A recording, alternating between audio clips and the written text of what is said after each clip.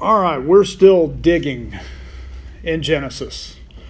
And that's hard to imagine because I don't want to dig anywhere around this part of the country right now. It would hurt. It will physically hurt you to go dig a hole in this. I mean, you can always give me the thumbs up. I don't want to go build fence right now, or at least not without a lot of machines helping me, because the ground is very, very hard. And looking at this every week as I keep digging in Genesis, I think, man, how hard has Genesis been for me to dig in that I've missed this stuff? How did I allow that lullaby effect that we talked to make me just sleep through God revealing himself in a book that Genesis translates origins? That in the beginning, God was revealing himself to us in a powerful way. And last week's message will probably be one of my favorites for a long time. The fact that God set his bow in the clouds, and he promised that he was not going to be the aggressor towards mankind ever again. And then if you had a chance to catch the podcast, I'll sum it up in a very simple, friendly way for children. Because something awful happened to Noah at the hands of one of his kids, he placed a curse on his grandkid. And it was a misplaced curse. And Noah showed that in trying to bear God's image, we often blow it, and we don't know, and we don't lean into God enough to understand when to stop creating or when to stop destroying. And that brings us to part 6, which I stole from Tolkien. I'm not going to lie. I like the Lord of the Rings series, and we're not talking about Mordor here. But if you're nerdy enough to get that reference, I titled this message, The Dark Tower.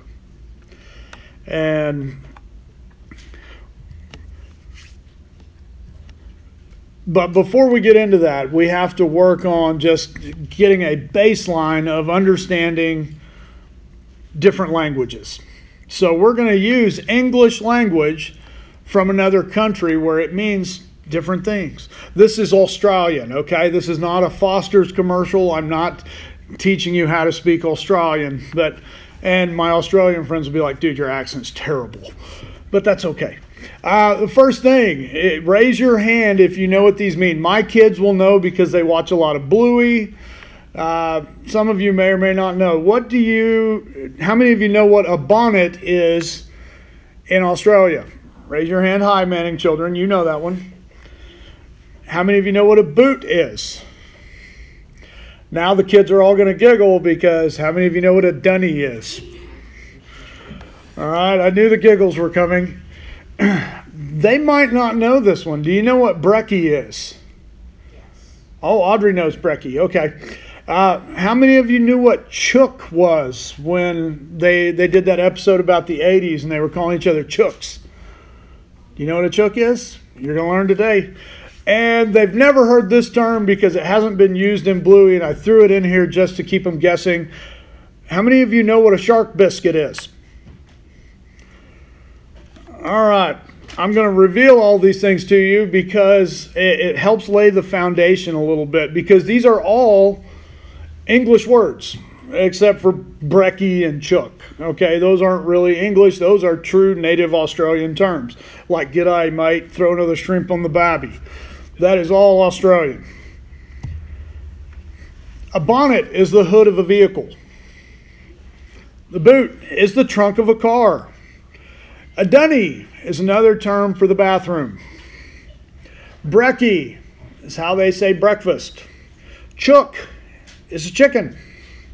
And a shark biscuit is a child at the beach being unsupervised. I didn't put the last part on there, but Jovi's like, that is awful. So I threw that out there because we're going to talk about the Tower of Babel. And even languages that sound really similar are still confused, or the Hebrew word there is mixed for the purpose of separation, which is very tricky because you don't think about mixing something to separate it. In Genesis, and we're going to begin back in chapter 10, and the only reason I did this is for my brain to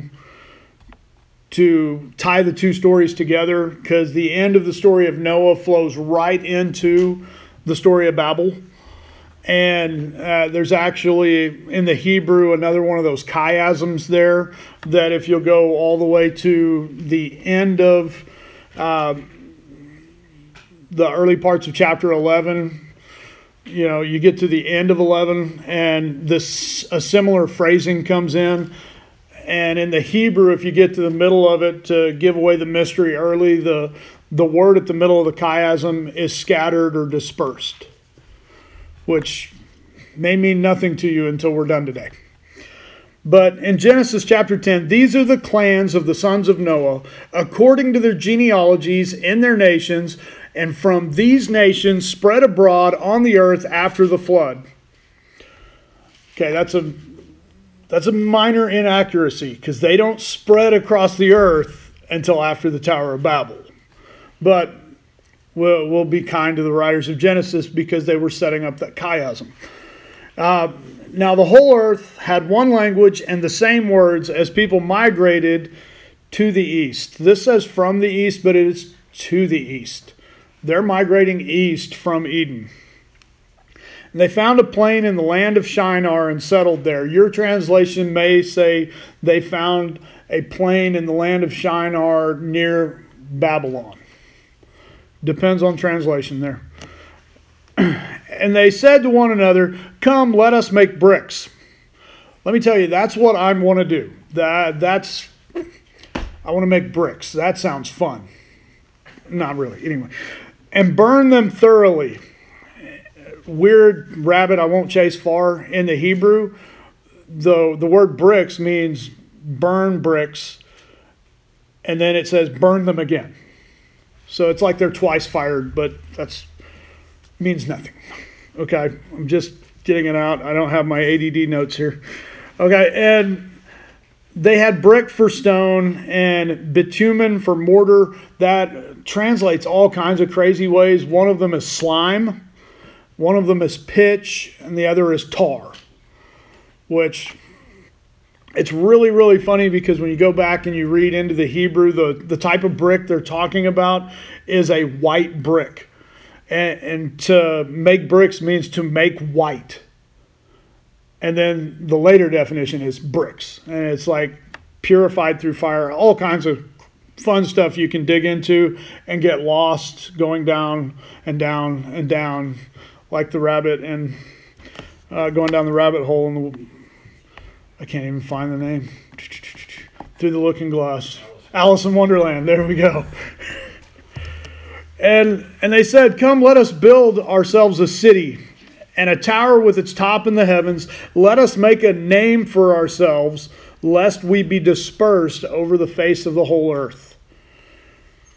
The more I see that in Scripture, the more I just shudder when I hear somebody say, make a name for themselves. It just, and we'll get back to it.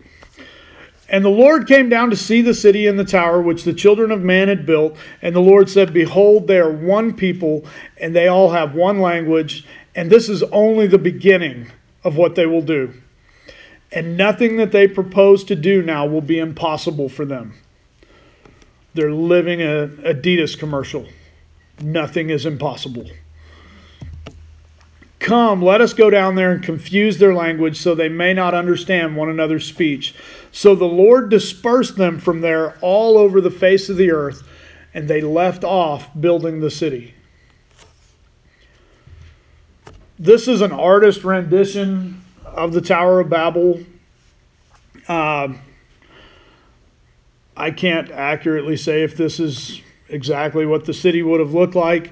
It's really hard for me to buy into the fact that, from what I studied in Scripture, that white block would not have a really dark mortar between it, because everything that's described in the Hebrew says it's like a dark, like tar-like slime. So I can't see them, but who knows? If these people could build a tower that was going to reach the heavens, maybe they found a way to scrape that stuff clean. I don't know. I'm not a brick master. I'm not even a Lego master, okay? I got Audrey to laugh. But right at the beginning of the story, we see people moving east. And I want to help unpack that really quickly. Over and over and over in Scripture, when Adam and Eve get kicked out of the garden, where do they move? They move east. Okay? And you're going to see this over and over in the early parts of the introduction in Genesis 1 through 11. People continue to move east, which is moving away from the presence of God, because God's presence was symbolized with Eden in the west. So they're moving to the east and they are organizing. Okay, I want you to understand, evil does not want to hang out in the presence of God. So it is going to move from the presence of God, and it is going to try and organize, and it organizes at a rapid pace. Okay, it organized very rapidly before the flood, and what did God have to do? He had to wipe out mankind, because every imagination of their heart was evil all of the time. And what's happening again here, right after the story of Noah? People are moving to the east, and they're organizing rapidly. We're seeing, as a history teacher, bells are going off for me. We're seeing history repeat itself. And I want you to see that these parallels are happening in this introduction. And, you know, the two stories, creation and the flood. You have creation. You have the Sabbath. God stops creating because he knows when to say enough. The garden is planted. There's the eating of fruit. After the eating of fruit, bad things happen. There's a covering of nakedness. There's cursing, and it ends up with Abel being a wanderer. Or Cain being a wanderer. Sorry, Cain killed Abel. Abel's not wandering. You can't go far when you're dead. Then you get the flood parallel. The flood where God, in essence, recreated the earth. And then God allowed that period of rest during the calming of the water coming down. God stops destroying. Then we see a vineyard, which is a type of garden planted. We see the partaking of fruit. Instead of eating it this time, we're drinking it. Bad things happen. A covering of nakedness and cursing. So what falls next is wandering. And I'm blown away that those parallels are there, and I never saw them. And all the people had one language. And their communication, the way it's described here, is perfect. There were no miscommunications among them. Can you imagine that with your spouse? That you never miscommunicate. I wonder if people during this period, well, honey, I just didn't hear you. I wonder if that happened. Because they were all one language. But when we go back and look closer at the narrative, there's actually two different conversations that take place. And when we lullaby it, we tend to just run them together. The first conversation is, and they said to one another, "Come, let us make bricks and burn them thoroughly." And they had brick for stone and bitumen for mortar. The first conversation was a conversation of, hey, let's create something. There's nothing really to build with here, so let's create something.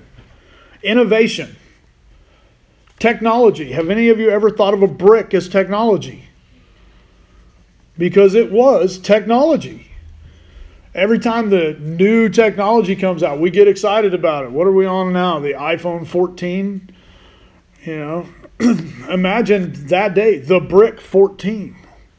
We got the right mixture of grass and mud and clay, and we fired it at just the right temperature. It's 1,000 times harder than brick one.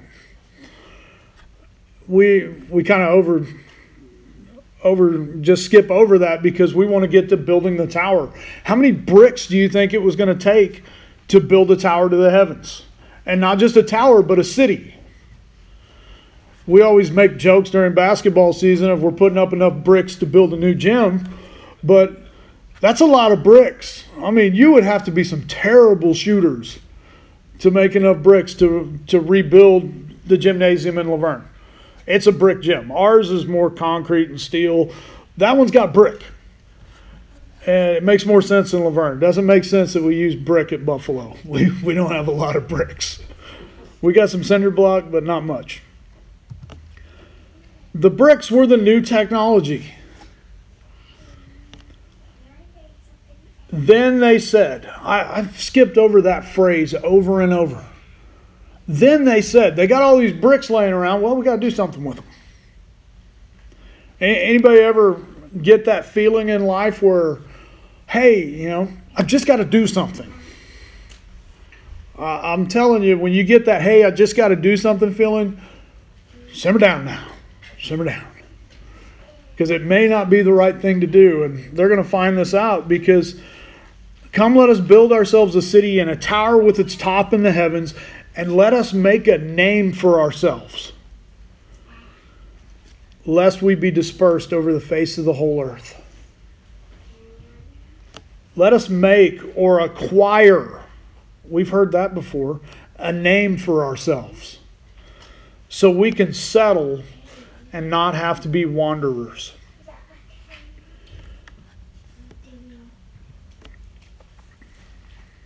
And the Lord came down to see the city and the tower which the children of man had built.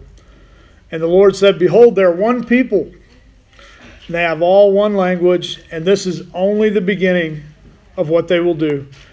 And nothing that they propose to do will be impossible for them. I read that and I have questions. Well, God, what's wrong with that? What's wrong with that? They're actually working together. I have 5 kids, and if they were all actually working together to clean our house, it still wouldn't get clean. Anyway, imagine if they were all, and I begin to look a little deeper at this, and I think, mankind, if they were all united for one thing, what's that one thing going to look like? And God said, they've got one language, they're all united, and because of that, nothing will be impossible for them. My question is, and I have the lens of history to look through, when you get a group of people all united for one thing, how many times does it turn out good?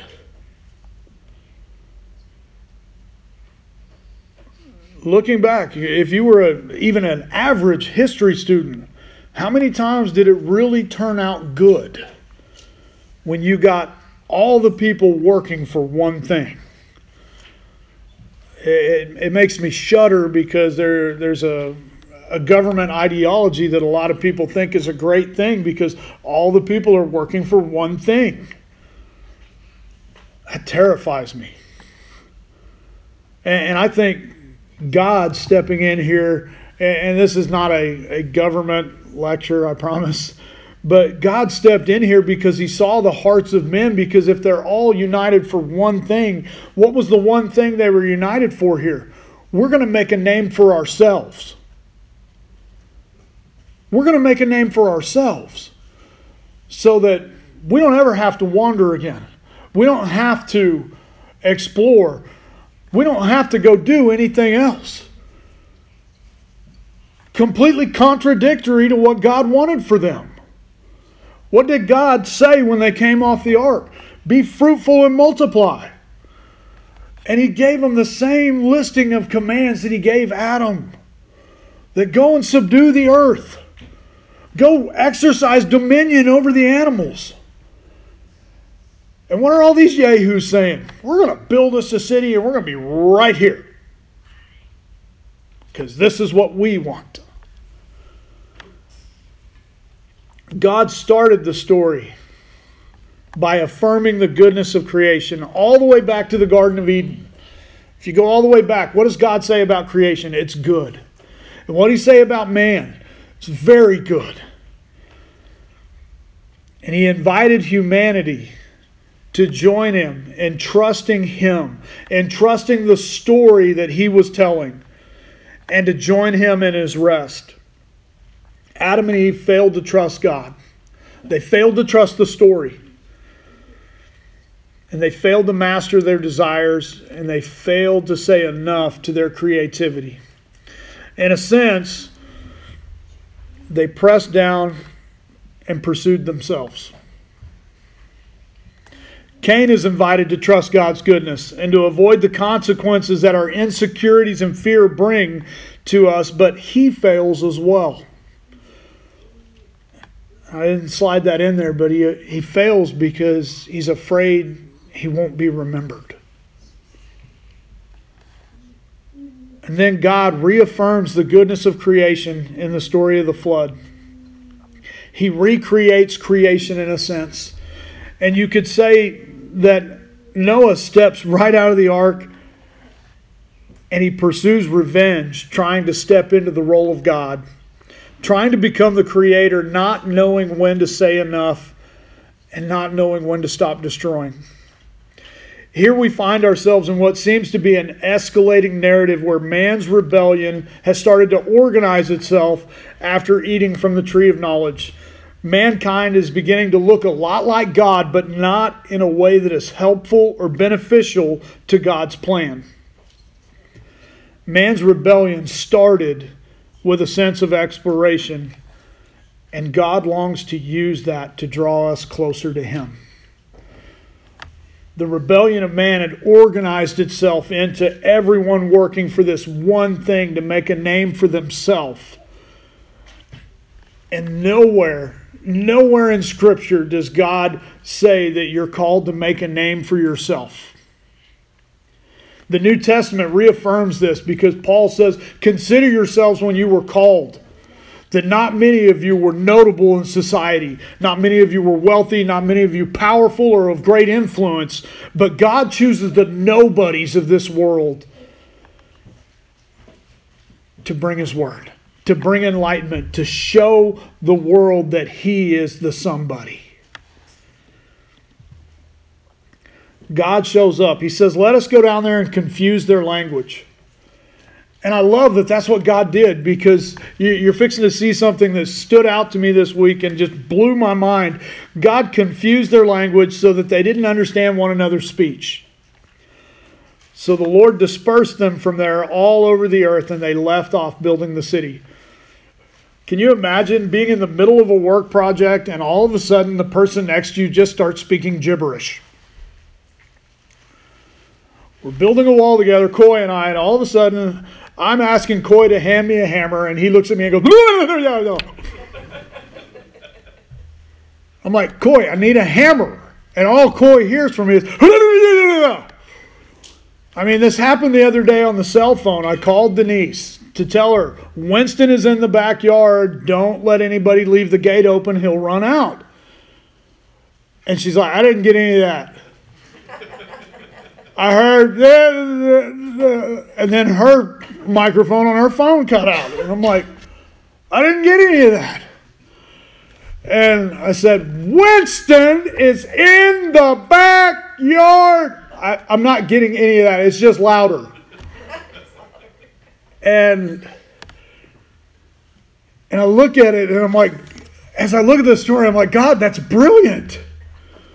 Because by the time we got off the phone, I'm ready to throw my phone through the wall because I'm mad at her. And she's probably ready to throw hers out the window of the van because she's mad at me and the phone. And you look at the Tower of Babel, when they can't understand each other, praise God they didn't start throwing bricks at each other. They just dropped their bricks and left. Find some people that you can understand and let's go. I don't want to hang around these people because Coy's screaming gibberish at me. And Coy's like, I don't want to hang around JJ. He's screaming gibberish at me and he gone. But I want us to see the things that God didn't do. God didn't come down and say, you made bricks, that's it. I'm going to rain down fire and brimstone. He didn't punish them for building bricks. It never says he outright condemned them for building bricks or building the city. I think sometimes we get caught up in condemning the technology instead of realizing every bit of tech that God allows us to develop, we're called to figure out how to use it for His glory. And if we can't figure it out, then maybe leave the brick alone and go. Because not every ancient civilization ends up using bricks.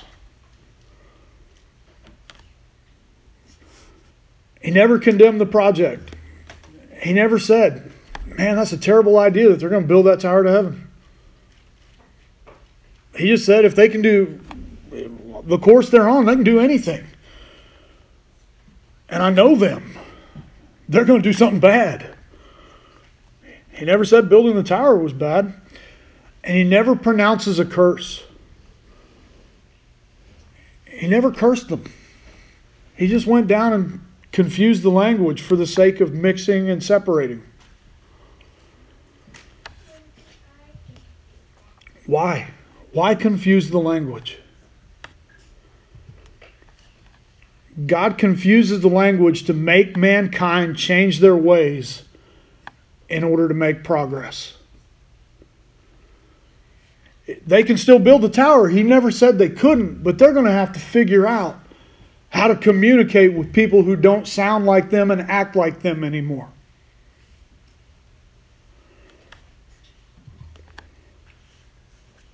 We're just like them. Now we have to learn the language of others. And in the process of learning someone else's language, you're going to learn their perspective, or at least a little bit about it. And for the sake of progress, for the sake of building, we have to learn to lay aside our desires for the sake of being able to work together. When I saw that, when God opened that up, it just blew my mind. Because what has God called us to do? He's called us to share the gospel and to build His kingdom. And we're having to do that with people who don't speak the same language. They don't speak the language of Jesus loves you. They don't understand that. They don't speak the language of for God so loved the world. They don't understand that. How could God love the world and all this awful stuff is happening?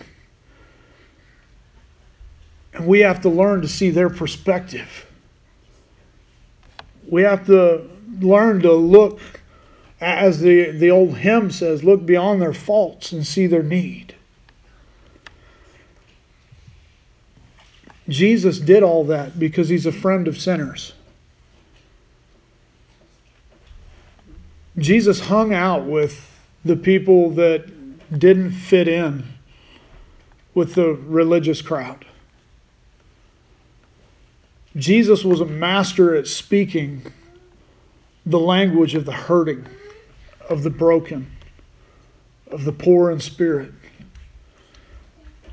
But Jesus could hold His own with the religious people. I know I'm hard on them a lot, but Jesus held His own with them and was always willing to entertain people who were genuinely seeking after God. The conversations between Jesus and Nicodemus are some of my favorite scriptures. We talked about him a few weeks ago on Sunday night. Jairus was a religious leader, a legal religious leader. He was a politician. And Jesus spoke a language to him that he could understand. God didn't punish mankind at Babel. He gave them a redemptive project that helps us become the people who grow into the part of humanity that bears His image. To grow into the part of humanity that knows when to say enough. The part of humanity that knows to trust the story. To trust the Word of God. Anytime, if you're confused about the story, let me simplify it. It's the Word of God. It's the continuing narrative that we are all a part of. If you think the Bible ended because John penned Revelation, that's not true at all. We're still living the Bible. And we become the part of humanity that finds Him as a place of rest. You're that wandering spirit, that never feeling like you're really settled. God doesn't condemn that. God invites that because that's the part of you that is seeking Him. Because the only place you're ever going to feel home is in His presence.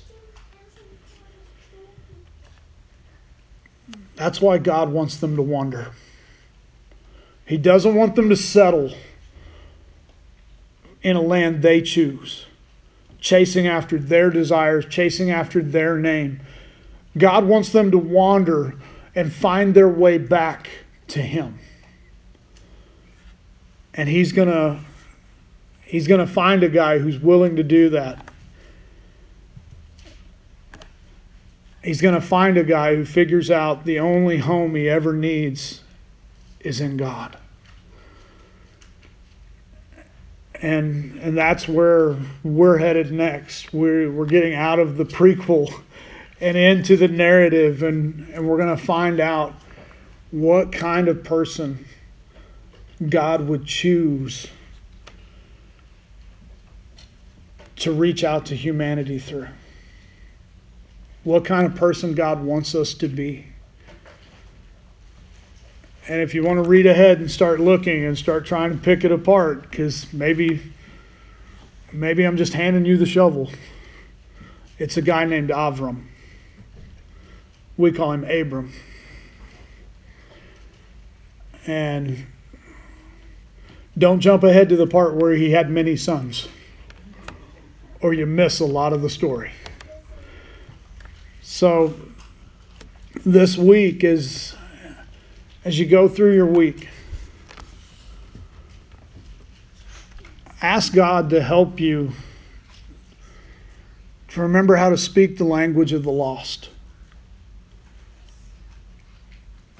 To speak the language of the people that you're called to build the kingdom with. You're not called to build the kingdom in them. Jesus will do that, but you're called to build the kingdom with them.